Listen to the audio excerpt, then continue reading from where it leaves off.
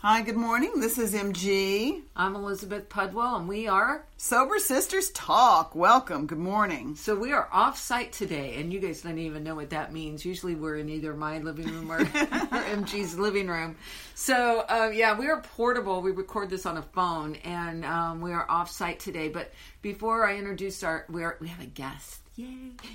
But before I introduce our guest, I just want to remind you that MG and I, that Sober Sisters Talk is about bringing our recovery out of the meetings, out of the organized talk with a sponsor into the world. We just want to show you guys, our listeners, we want to answer your questions. We want to deal with real life situations that you deal with out in the world and not necessarily in a meeting. It's so easy to stay sober in a meeting, right? Right. And what I feel is that I'm no expert. The only thing I know is how to stay sober for me. And I'm just going to share my experience, strength, and hope. And if you can get anything out of that that's going to help you, great. But I can't tell you how to be sober. All I can do is tell you all the things that I've done. And one of the things that I did that was so important for me in my recovery was to get a good therapist. And this man was fantastic. Unfortunately, he's passed away. But the time that I spent with Patrick was absolutely essential to my mental health, to my recovery, and to my happiness. So, if you can introduce our guest for today. Well, and I do want to piggyback on that because my therapist actually died when I turned 50, on my 50th birthday. And I always tell people, Iris loved me to health. It's just not, she didn't nurse me back to health, she loved me back to health. And, I am a huge proponent of getting therapy. There are a bunch of different schools of thought around that. But today we have my very good friend and Eva Profata. I'm going to introduce, I'm going to read her little alphabet next to her name, and I'm going to ask her each one what she is before she begins talking. So her name is Eva Profata, LCSWS. So what's that mean? So it's licensed clinical social worker, and the S means that I can supervise those individuals who are LMSW, or licensed master social worker, to become a licensed clinical social worker. So okay. I supervise those who are in that process. So did you get a master's degree? I did. And you're like a teacher as well then, or trainer? Supervisor, yeah. For the state. Okay. It's a credential that comes from the state. So there's a comma and then another set of alphabet letters, a CSAT, SCAT, and also an S. Mm-hmm.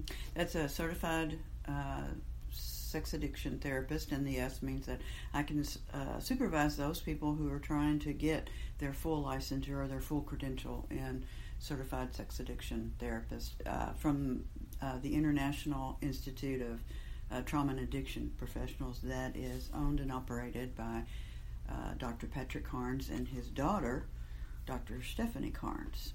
Wow, okay.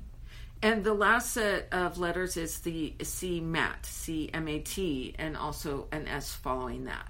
So that stands for Certified Multiple Addictions Therapist, and I can supervise those who are working toward their CMAT certification as well. Okay, so we're in the right spot, what can I say, And I know that, it is scary to approach therapy, especially when you're in the throes of an addiction and trying to get sober. But even in long-term sobriety, it's sort of there's, like I said, I'm in some 12-step meetings, it's like, oh, you should never do that. In some 12-step meetings, it's like, go get one. So just want to, tell us a little bit how you became a therapist, maybe, and then what your thought is about mixing therapy with some 12-step work. So when you were just sharing that, a thought came to my mind the first time that I was going to try to see a therapist after I got sober back in '89 from first alcohol and drugs, and then later I came into the S programs, or the sex and love addiction programs. So my therapist, her name was Ann, she was in the same building that I worked at. So I was the director of the respiratory department, and she had an office on one of the upper floors, and so I would look around me as I was walking down the hall to see who saw me go into her office. I was terrified about somebody seeing me getting some therapy. And more from your professional side. From the professional side, yeah. And then as I became much more comfortable with being sober and really enjoyed it and wanted to shout it to the world because it helped me so much. And I was not a therapist at the time, so I was terrified of therapist and therapy. So... But, before you go on, there is a stigma still. Absolutely. And I find it a lot more common among men, but there is a stigma. Oh, you're in therapy, you don't want to, even if it's not associated with addiction at all. But it's like, well, I don't need therapy. What do you think, I need therapy? There is a stigma. Yes, there is, unfortunately, and there's a huge movement out there to destigmatize mental health. And actually, going to rehab for alcohol and drugs has much less of a stigma around it today than it used to. But going for mental health of any other kind has a greater stigma around it, which is really sad to me because it prevents so many people who could use the therapy, who could have a better life. And like Pia Melody says, you got to get your history straight, or else the history dictates your life instead of you living the life that you really want to live. Why wouldn't somebody want to live a beautiful life from having a little bit of therapy? Well, and not be in so much pain. I mean, there's been a rash of suicides. 2 famous people have committed suicide in the past month. Well, and in the last 5 years, there have been a lot of people like Robin Williams, people that we were like shocked. But those are just the people we hear about. Right. I mean, there's like, Well, there's a woman in our own community that committed suicide. Just recently, this year. Right. Yes, yeah. And I believe that those are preventable. Absolutely preventable. There were many times when I felt so depressed that I seriously thought about taking my own life. Been there. And so, I didn't know what to do. And finally I just, fell to my knees and said, God, please help me. I don't know what the hell to do here. So let's do something. And so I opened up the phone book and looked for a psychiatrist. Mm-hmm. It was amazing. So let's say we're talking to somebody that's brand new, that just, is initiating themselves into some type of recovery, whether it's AA, DA, SLAA, OA. What would be your recommendation if they're listening to us and they go like, maybe I do need a therapist, so then what? So, if money is an issue, there are a lot of places in town that will do a reduced fee, or what we call a sliding scale. And so if you just want to put your toe in the water and see what it's like, maybe try something really cheap so you feel like you didn't completely waste lots of money. Because there are some really good therapists out there, and there are some that are not very good at all, and then there's a mediocre therapist. Well, guess who the majority is? The mediocre therapist. Mm-hmm. And fortunately, there are not very many really bad therapists because they end up getting in trouble and getting their license revoked. I have worked with a few people who are trying to regain their license as a supervisor for other therapists. But, just try it. And if you don't like the first person you see, shop. For Pete's sake. Shop around. Go find another therapist and find somebody that you feel comfortable with. If you have insurance, definitely do that first. And just learn what it is that you like, what you want in therapy. And the most important piece is addiction is the tip of the iceberg. So what Pia Melody says is, we come out of childhood, most of us, with at least a little bit of PTSD from the things that happened to us. And our parents are not bad people. They're just giving us or doing for us what they learned from their parents, right, who had less to offer than our parents had. Right. And the next generation, thank goodness, has a lot of tools. They have a lot of information. The internet is filled with information. But you want to be careful about what you find on the internet. Because it's not like, whatever the doctor says is the gospel. That's not true. There's a lot of false information out there on the internet. So ask people who have a therapist, who like their therapist, and find out what it is that they like about their therapist, and then make a list of questions that you want to ask your therapist. Oh, that's a really good point. Ask them, what should be on there? Like what? So where'd you get your degree? How many years have you been practicing? And it's okay to ask your therapist. Sometimes they'll tell you, sometimes they won't. Are you in recovery? If you're in a 12-step program, Sometimes you really want a therapist who's in 12-step recovery, and sometimes you don't. Yeah, Patrick was. And he was the one that really recommended me to go to Sex and Love Addicts Anonymous. Yeah. He was in Sex Addicts Anonymous, and he worked in the Mankind Project. But as we got into my therapy, he was like, you might want to go check that out. And I said, oh no, I've heard like that's a really like tough, real program. I don't know if I want to go do that. But you're right. That was an important piece of it. Go ahead. And, sometimes if you're having issues within your 12-step fellowship, which does happen, you might want to go to a therapist that's not in 12-step programs. So figure out what you want. So do you want somebody who's real clinical and very sterile? That may be what you want, and that's okay. So, just notice their demeanor. Are they more like a physician in how they approach you?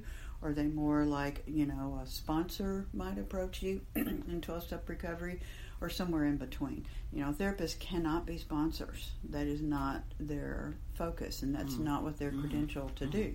Now, there's another credential out there, just by the way. It's called a recovery coach, which is the gap between a therapist and a sponsor. So they can't be a sponsor. Recovery coach, or what they call a peer support specialist, is somewhere in between a therapist and a sponsor. And what they do is they help you with work in the program. They help you with what's called harm reduction. In 12-step programs, harm reduction is not popular. It means that if you're injecting heroin 3 times a day, maybe harm reduction would be injecting heroin only once a day, and then maybe once a week. But their focus is not getting you completely healthy mentally. And they may give you some resources or some referrals, but their job is not mental health. It's primarily to help you work a program. So let me just, because I want to clarify that. So yes. A sponsor, and if you don't know what a sponsor is someone that actually helps you through, they are working the same program that you are working. So if it's SLAA, or Sex and Love Addicts Anonymous, or AA, Alcoholics Anonymous, or OA, Overeaters Anonymous, you would go to a series of meetings and find somebody that you feel could help you through the steps. So that's just a peer in the program. And then the recovery coach is someone who bridges the gap between the program and therapy? Yes. And how do you find them? Well, this is new, right? Yes, I've never heard of this. It's brand new. They're scarce right now. However, the U.S. government and the state of Texas are pushing for that, because we believe that we can reduce the number of deaths by, the accidental overdose deaths that we're seeing. And so what they would do is say to you, if you don't have a sponsor, you need to go get one. If you have a sponsor and you haven't talked to them, go talk to your sponsor. They also help with making sure that you get peer support. Like a support group. Yeah. They kind of teach you then how to do that. Right. This is cool. I like Now, this. It's not just for addiction. The really interesting part is that it's for mental health as well. There's such a stigma around mental health that we have people called peer support specialists. And the state of Texas actually credentials them, and they have to go through a training. There's training at the Houston Council on Recovery. Are they only in Texas, Ava? No, they're in a number of states. I'm not sure how many different states, but there are programs in Texas where the recovery coach, or what they call the peer support specialist, will be paid by the state. And they'll have a long list of clients that they serve. Well, I think I need to check into that for my new career. Well, yeah. And guess how you get there? If you're either an Al-Anon or AA, you can be a peer support specialist for Al-Anon or AA. If you understand at least a little bit about 12-step programs and addiction, then you can go get the training. And it's 2 weekends. I think it's 2 weekends. Anyway, it's about 3 days, twice during a month. And they do those at the Houston Council on Recovery. And it's not a whole lot of money. It may be like $100, $200. I can't remember. It's a minimal fee. And then if you can find a place that's funded by the state of Texas, you can actually go to work with them and get paid to do this. So it's something that we've needed, because some people are just too afraid to go to a 12-step meeting. For example, somebody who has social anxiety and they need to get sober from drugs and alcohol, or they need at least some harm reduction from alcohol. Yeah, they're in a pickle. Right. So, I've had a lot of people that have been referred to me from alcohol and drug programs, and they tell me they're not going to go to a 12-step program. And I'll talk with them and find out, well, gee, they've got social anxiety, and it's so severe that they can't even get themselves into the door. And sometimes I have actually met them at the door of the meeting and helped them walk in the door. But still, they're underdiagnosed because there's such a stigma around mental health. And if you have an addiction, there's already some onboard guilt and shame about that. Right. And then when they are told to go to meetings, they want to go, but they cannot get themselves in the door. It's too terrifying. Sure. And so a recovery coach or a peer support specialist who understands both a mental health diagnosis and addiction as well can help them actually get into the meeting place. So peer support specialist, recovery coaches in particular, can go with the person to the meeting. They can actually do that, which is something that therapists really aren't supposed to do. Sure. Ethical concerns. I know that there's that 7 p.m. meeting over at the Lovett Center, and I think that there's a woman that brings these young girls there, so I'm thinking she might be a recovery coach or a peer support type person. Possibly, yeah. The place in town called Santa Maria Hostel, so that one is for women only, and also there's a component, a program that's a part of that's for women and children. And so they help them get to meetings when they would normally not be able to go, because they can also have babysitting, and they can bring their children to actually live in what we call transitional living or sober living. So they have access to a recovery coach. And most of the new sober living places that are coming up in Houston have recovery coaches. There are a number of them that already have recovery coaches in place. I know at least 3 of them right now, and there may be 4 or 5. Very cool. Yeah. So let's talk about, what I could expect from, her and I have both experienced extensive therapy working through our addiction, working different programs. But let's talk to somebody who hasn't. What can you expect from therapy? So a good therapist is going to do a thorough assessment, and there are therapists who will just let you come in and talk, and they will maybe give you advice, but haven't done a thorough assessment. There needs to be. But doesn't that help? They call it the talking cure. It does relieve people. It does. So even a mediocre therapist can be effective? Absolutely. Even a mediocre therapist can be very effective.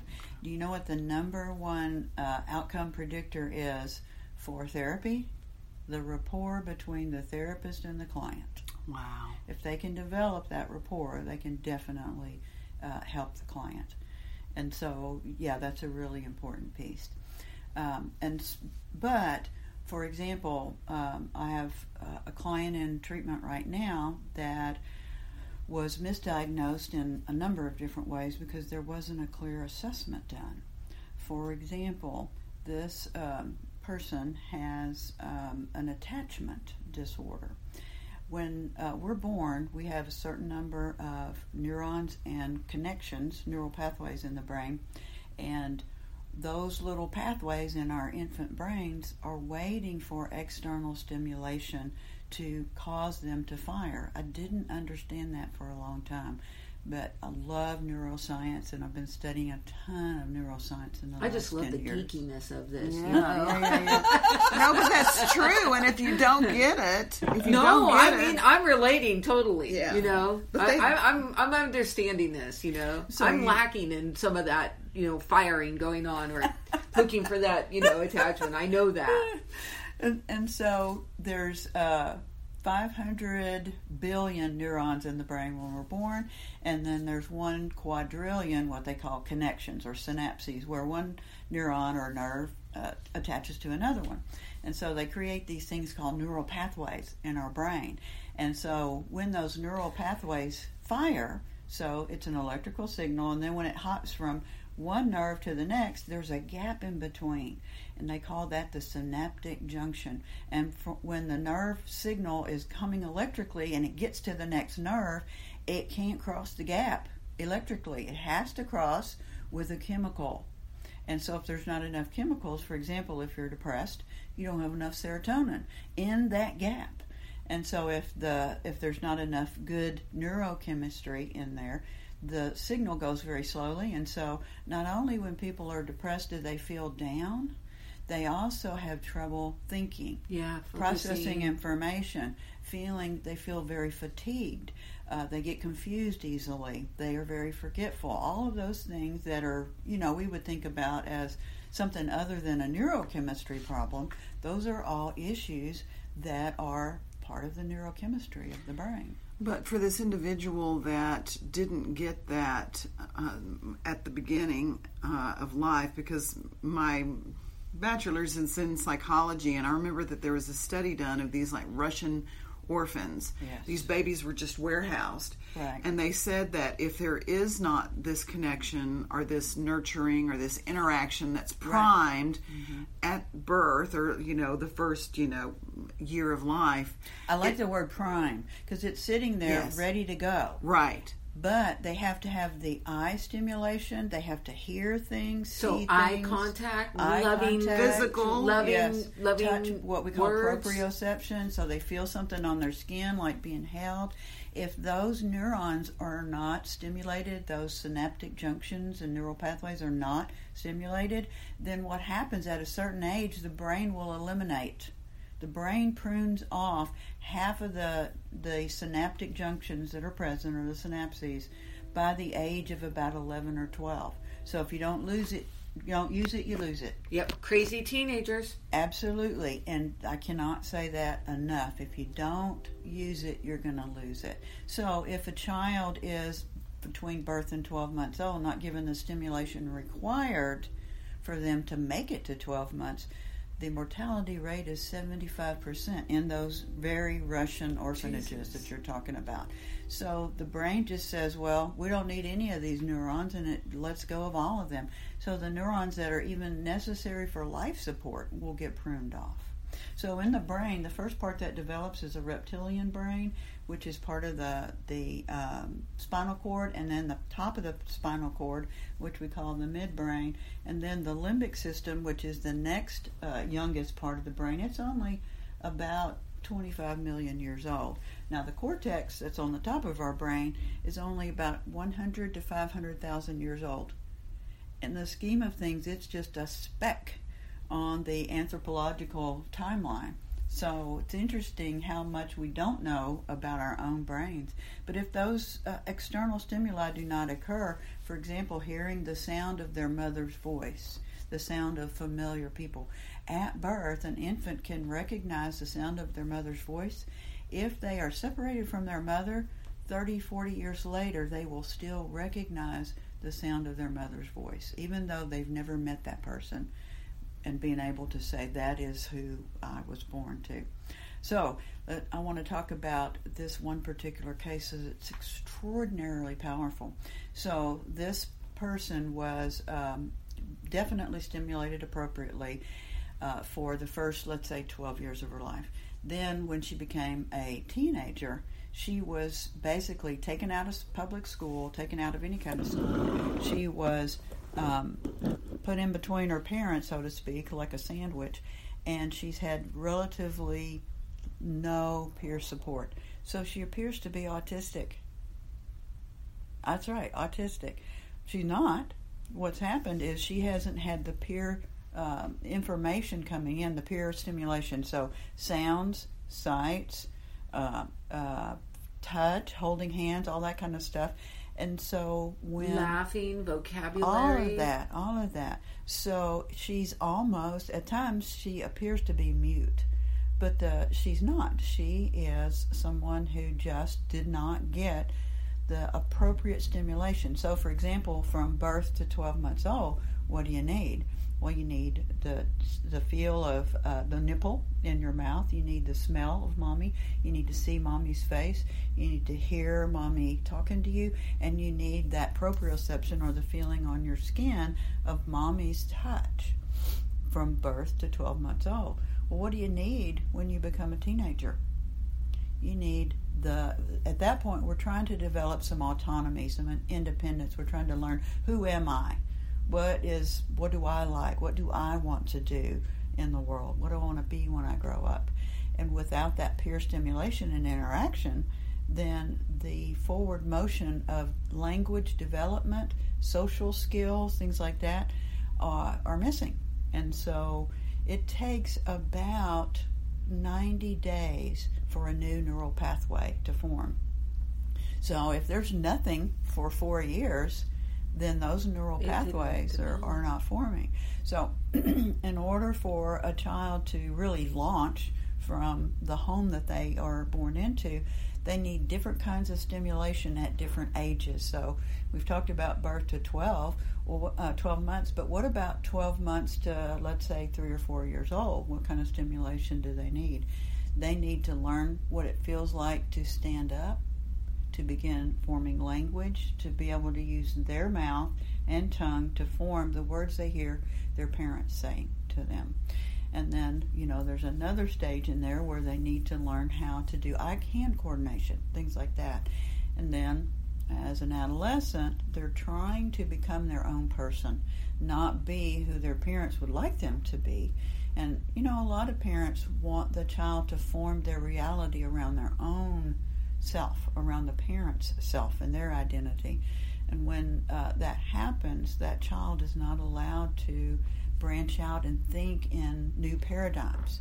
And so by the time we're about 12 years old, 11, 12 years old, we have what's called our own working model of the world. And Bruce Perry, who has the Child Trauma Network here in Houston, is a psychiatrist who works a lot with children. And he looks at, what is it when a child's not developing properly? What is it that they're missing? What kind of stimuli are they missing? And so he had one case where a little girl was extremely thin, and they gave her a specific number of calories a day, and she was not gaining weight. Any other child would have gained weight at that point. And so he said, well, try this. I want you to sit her in your lap, even though she was about 11 years old. She wasn't really the age where you sit a child in your lap. Yeah. They did not change her diet. The calories were exactly the same. And 3 months later, you have a chubby little girl. She gained weight. She gained weight. She was not receiving the basic stuff that she needed from birth. She was in the foster system, of course. And so we know that external stimuli, whether it's touch, sound, sight, things that we smell, things that we feel, all of that is essential for our brains to develop appropriately. It's amazing to me how much that external stimuli changes whether or not we're actually going to grow up and have a normal brain. And it actually could affect, we're not for sure, but we're pretty sure that it also affects IQ. The stimuli that a child has in their environment is essential to them being able to think appropriately, to think outside the box. So let's it makes me think generally, and these are a couple of extreme cases you're talking about. Right.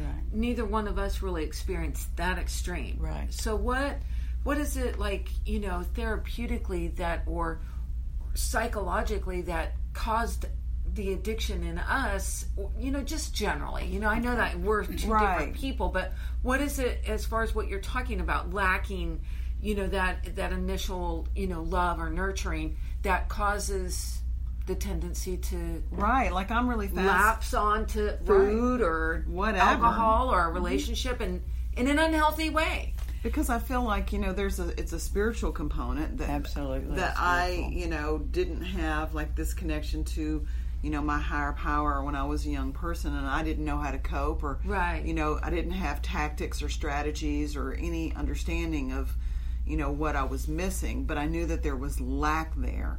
And so I know that when I started acting out, which was as a young teenager, and it was sexually, that I got a lot of brain benefit. I got flooding of all these, brain chemicals you talk about. Oh, so if you think about just the part of the brain where we're talking about the neural pathways forming or not, because 50% of them get pruned off by the age of about 11 or 12. So 11 or 12, you're down to the amount of synapses and neural pathways you're going to have for the rest of your life. So what didn't you get? We don't have the ability to look in a child's brain and say, well, that was missing, or this was missing, or this neural pathway is not completely formed. However, if you think about how the brain forms, it forms beginning with the oldest parts of the brain. Reptilian brain, 500 million years old. The limbic brain, more like 25 million years old. And then the cortex, which is the top part of our brain, about 100 to 500,000 years old. And then this front part that we call the prefrontal cortex, that developed probably around 100,000 years ago, the same one that we have in our brains. So if that is in the process of forming from birth to 18 years old, and we also know that the brain continues to form between 18 and 26, and I'll talk about that in a minute. But if the limbic system, which is where we have learning, memory, that's where addiction lies, it's where memory is, and it's where we make decisions based on a feeling. And so if that's the next part of the brain that develops in later childhood and like how before. Old? So between I would say 8 and about 14, the limbic system is becoming fully formed. But then it does something that we call myelination. And so the limbic system is fully formed in adolescence. The cortex is still a work in progress. And so the front part of the brain that says, even though limbic system, you're 25 million years old and I'm only 100,000 years old, I can still override your instinct. Your instinct. And so teenagers are working primarily on the information that comes out of the limbic system that says, that felt really good. Let's eat another gallon of ice cream. Or let's go out and flirt with some guy or some girl because, boy. Attention. When they pay attention to me, I feel really, really good. So what's going on in the limbic system is there's a part of the limbic system called the ventral tegmental area, and there's another part called the nucleus accumbens. The ventral tegmental area is where dopamine, which is our motivator, our driver, sends out a chemical message to the nucleus accumbens. It sends dopamine from the VTA, I'll use VTA for short, to the NA, or the nucleus accumbens. Dopamine is what makes you get up off the couch and go to work because you know there's going to be a reward at some point, a financial reward. And it says, I really like my job and I really like what I do and I like having a paycheck and putting a roof over my head. So it gives that dopamine signal from the VTA to the NA. The nucleus accumbens responds with endorphins, which is another feel-good chemical. So there's a loop, a feedback loop that's going on in there, round and round. Now, when the ventral tegmental area sends dopamine to the nucleus accumbens, it also sends dopamine to the prefrontal cortex. And so inside the prefrontal cortex, there are dopamine receptors. In the nucleus accumbens, there are dopamine receptors. And if I find something that makes me feel really good, in other words, a super stimulus, that super stimulus says, this is really good, this is fun, and we're going to do that. I don't care who we have to kill or cheat and lie and steal for to get that response again. But it doesn't matter if it's sugar, gambling, dealing drugs, because some people get addicted to dealing drugs. Just that high. Or those people who become valedictorian of their class because it feels so good to get succeed. The attention from their peers and from their teachers to be able to have enough dopamine in their brain to succeed. All right, so I want to just ungeek this for a minute. All right. So somewhere along the line, the infant was missing something, and it could be vast, it could be extreme, or it could be minor. Right. Develops into the adolescent begins trying different things. Whoa, that feels really good. I'm missing this thing I'm missing some nurturing, and I'm going to fill it with this, whatever this is that feels good. And it feels so good that the rush of dopamine and endorphins is like, I'm going to do whatever I can to keep going. Thus, the addiction is born. Right. So it's like a chemical cocktail in the brain. Right. And we don't realize that it's the sugar or the alcohol or the cute guy or the having sex. We don't realize what it is that's going on in our brain. We just know that that stimulus made me feel wonderful, euphoric, better than I've ever felt in my entire life. And if I feel like I don't matter at my house, then, or what I think, what I want doesn't matter, then I'm going to try a whole lot of different things until I find the one that gives me the biggest hit. So let me talk about that drive, because I remember early on in my recovery, I went to a seminar taught by Kara Weed, a local therapist here in Houston, and she said sex and love addiction is a disease of not mattering.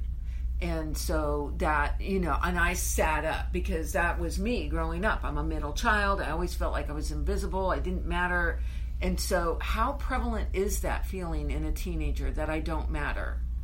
Well, unfortunately, it happens a lot. Even in some of the kids, like when I was in high school, I saw these kids that seemed to have a great life. And at home, I was with two alcoholics who were knuckenfuts.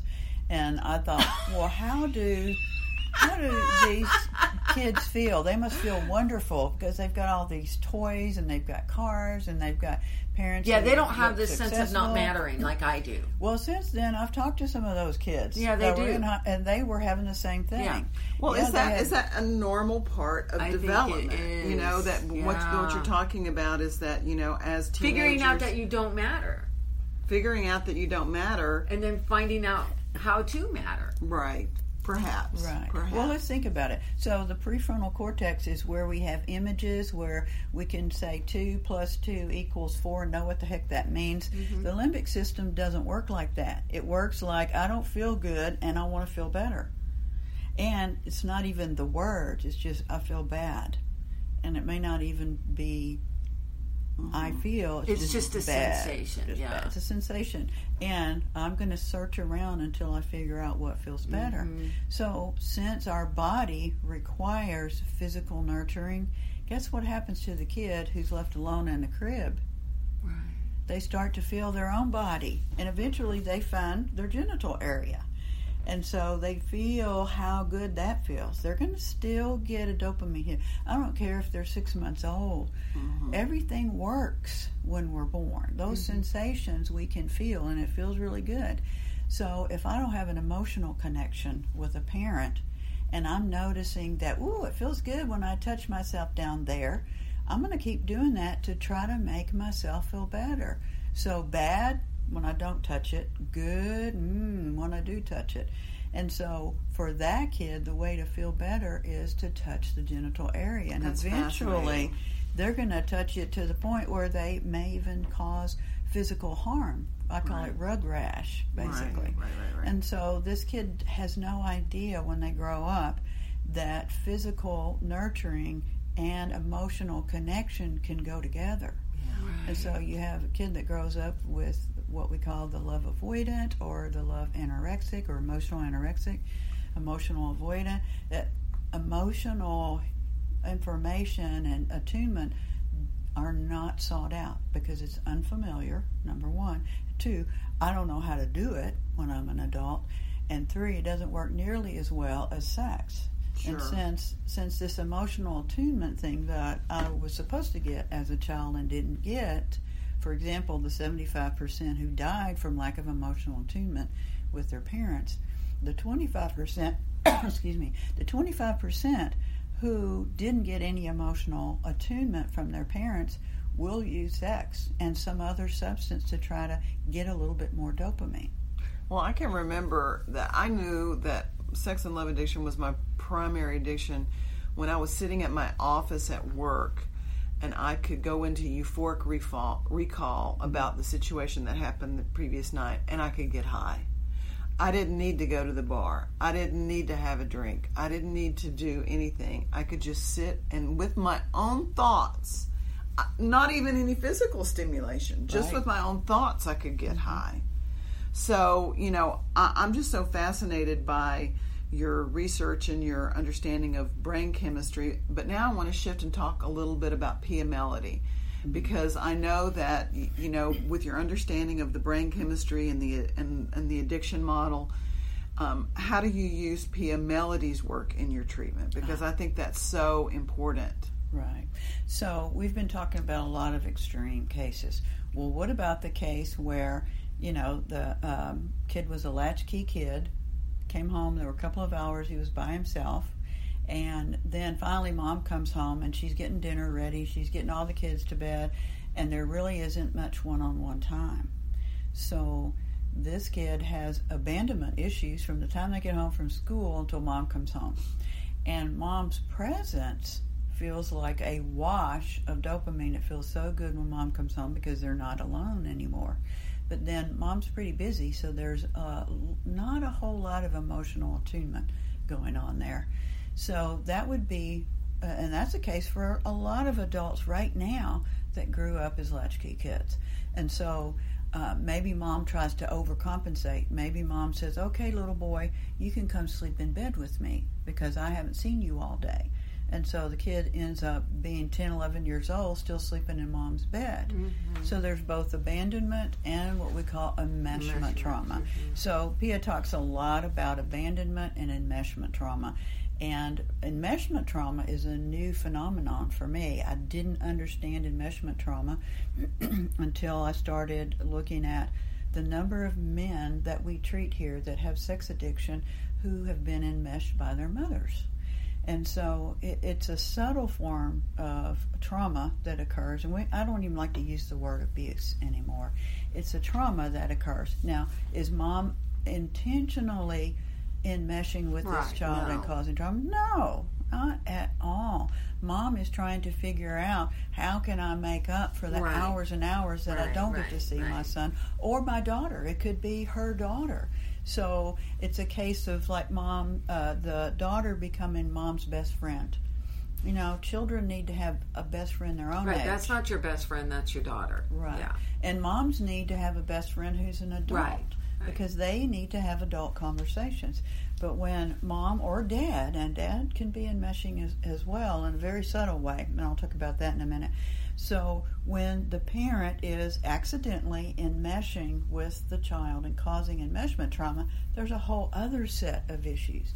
And we're starting to understand more about that. There's a great book by Ken Adams called When He's Married to Mom. And we do some treatment around here that is what we call the MEM, Mother Enmeshed Men. So most of our candidates who are sex addicts also have mother enmeshment, the opposite end of the neglect trauma. But in enmeshment trauma, there's more to it than just that piece. That would be what we call emotional and or what we call emotional sexual enmeshment trauma. So what if mom and dad are harming the child? For example, they are beating them with a belt. So it could be a real subtle form. Maybe it happened once, but it still also causes enmeshment trauma. If you can think of enmeshment trauma as boundary violation. So I have a right to my body, I have a right to what I think, I have a right to what I feel, and I have a right to decide how information coming in becomes a thought or a concept, how I interpret things from outside. If a parent is physically enmeshing with a child, in other words, doing discipline in a way that is enmeshing. For example, a child has a right to not have their pants removed when they're going to be disciplined. And what Pia Mellody says is appropriate physical punishment is covered bottom, open hand, swat, swat. Just a tiny swat gets their attention. And after a certain age, children don't need to be physically disciplined. It's not going to do anything. Won't do any good. So that's another form of enmeshment trauma. And in a way, if you think about a child having their bottom uncovered, it can also feel like a sexual trauma, even though there's no intention there by the parent to cause sexual trauma. So anytime a child's physical body is invaded, let's say you have a child born with diabetes, that kid's going to have a lot of injections. They're going to have a lot of hospital visits. They're going to feel like they don't have control of their own body. They don't have a right to have their own body. Anything that does that invades their body, is a physical enmeshment trauma. If they're taught in a way that we might consider cultish, so you have to think this way, you have to think this way, you can't think outside of this box, that's an intellectual enmeshment trauma. Or sexual trauma, you don't get to have a door on your bedroom. That's a form of physical and emotional and sexual violation trauma for the child. And then spiritual enmeshment trauma. Any kind of abuse, whether it's physical, sexual, emotional, or any other form of enmeshment trauma from clergy. There's a lot of that going on these days. It's been going on for a long time, but we're just starting to find out about it. So a child that feels like they can't have their own thoughts, they can't be who they are, they can't think the way they want to think, believe the way they want to believe, or if mom doesn't allow a child to express their feelings. For example, you can't be happy in this house. I'm not happy, so nobody else can be happy. Yeah, or for my mom, I could never express anger. She would say, you better get down off your high horse. Right. You know, she would shut that down. Yeah. So I would internalize that rage. Yeah. Well, guess what happens with that? Depression. So when we internalize anger, we're going to end up with some serious depression. And it makes it difficult for a child to ever appropriately express their anger. Okay, so we obviously we're going to have to come back and do this again because we're like opening a whole new thing. But let's say, you know, I'm an adult, I'm new in recovery, and how do I know if I need a therapist? What is it that shows up that will tell me like I need to further this recovery process and get some help? So the 5 basic symptoms of what we call childhood relational trauma. Other people call it codependence, but this is how Pia Melody explains it. When a child is born, they're valuable, vulnerable, perfectly imperfect, completely dependent on their parents for all their needs, and completely spontaneous. They know who they are, they express themselves very well. So when a child's value is diminished, or they're falsely empowered by saying, well, we're the Joneses, and we're better than everybody. If they are not taught how to protect themselves, if they're really vulnerable as, you know, an older child because they haven't been taught. So that would show up as fragility, like it just can't handle anything. Okay. Now the other end of that, which would be me, is the person who is walled off, can't really feel external, and this comes from enmeshment trauma. Can't really feel when other people say they love you. Can't feel that. Can't take it. And so they can't express their own emotions or express themselves very well because they have an emotional wall. And you know, people will say, well, why can't you share yourself with me? Why can't you be vulnerable with me? They don't really know, but that's why. Right. Okay. And then the reality piece is our reality is made up of what we look like, including what we think our character looks like, what we think and believe, what we feel, and our behavior. So nobody else can make that up for us. But if we're not allowed to have our own reality as children, we're going to grow up to not know what our reality is. And if someone says, oh, you're blue, then I'm going to join the blue club because I don't realize I can be whoever I am, whatever color I am. So and if I have a hard time meeting my own needs, if I don't do well with my own self-care, and if I have trouble expressing myself in moderation, for example, my mother expressed herself with throwing things. That's a little bit out of balance, you think? You think? Yeah, mine did too. Or if mom is like a wooden statue and she's this perfect little China doll that walks around town. Yeah. So those are the core symptoms. So not believing I have value. I don't have value, or I'm more valuable than everybody else. And we have a few politicians. So it's on the extreme. Yes, on the extremes. Okay. Vulnerable, either completely walled off or so vulnerable I take on what everybody else tells me is my reality. I don't know what my reality is. I can't do good self-care. Maybe I'm needless, wantless. I don't even know I need to go to the dentist, or I don't even know I need emotional support. or I'm real needy and I want everybody else to make me feel okay, or I am either too walled off, too non-spontaneous, or too contained, or completely out of containment. So, and can you just be one? Can one of those just show up, or will they all 5 show up together? So you can have a little bit of all of them, or maybe just one is out of whack. Yeah, but each one of those parts of the self affect the other parts of the self. Right. And so anything that's way out in the extremes, and maybe feeling emotions in the extremes. I know I certainly felt emotions in the extremes in early recovery. So those are the kinds of things that we work on using the PMLD method. And so the first thing we do is figure out what happened. We educate a lot on what is enmeshment trauma, what is abandonment trauma, and did I experience any of those things? And if I did, was it in the extremes, or was it a tiny bit, what we call little t trauma, but it happened every day of my life? Right. That Sure. turns out to be a giant, big T trauma. And so what we do is we start, and there's also attachment issues that are involved in that. And that's a whole nother podcast, I'm sure, about attachment issues. Yeah.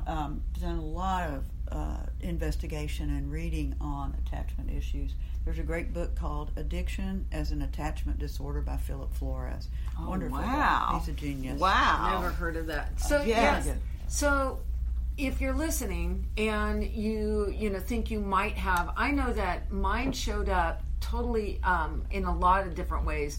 Diminished value, my vulnerability was out of whack, and my dependency needs. I was not meeting, I was looking for everybody outside of me to give me value rather than seeing the value inside of myself. We call that other esteem. If I'm trying to get other esteem, my self-esteem is going to just be crazy out of whack, way up, way down. And Pia talks about the inherent worth that we have that's given to us by our higher power the instant we're born. And that inherent worth is infinite. But we lose touch with that inherent infinite worth because we have all of these traumas happen to us. All of those things that wouldn't and so happen we when get we were young. disconnected from ourselves. We feel like there's emptiness inside, especially for avoidance. It feels like there's a tremendous amount of nothing inside of us. And the one thing I hear them say the most is, I feel bored. If that's something you experience a lot, that comes from the love avoidant. Because we got this big wall, so nothing from the outside can get in, that emotional energy that we require. Not that it's fun to have, but that we require to have a stable mood doesn't get through our walls. So this has been so fascinating. So I hope we can come back. Yes. Do it again. Absolutely. And maybe go into another direction, maybe just, explore one aspect of it. Was there anything you wanted to add? I'm just really kind of sitting with all this. I realize I need to read more. I feel like I need to get Patrick Carnes' book. I need to get all these other books. And so it's really fascinating to me that there have been all these people who have really sat down and decided, I want to think about this. And what I love about you, Ava, is that you sat down and you said, I want to think about this. I want to learn about this. And that I want to help these other people out there in the world to heal this. And so I'm so grateful to you. I just have to get really emotional right now because, you've dedicated your life to helping other people, heal themselves. And I suspect that part of it is because every time you help someone, that you heal a piece of that yourself. Right. That's so true. Definitely. Yeah. Definitely. So thank you so much. I want to thank you too. And if you are listening, this is Sober Sisters Talk. We do have a website at SoberSistersTalk.com. If any of this resonated with you and you want to get in touch with Ava, you can email us at SoberSistersTalk@gmail.com. If you want to reach out to us, if you have a question, please just email us and reach out to us and keep listening. We're here to bring you our recovery, to take it out into the world and practice what it is that you learn in the rooms.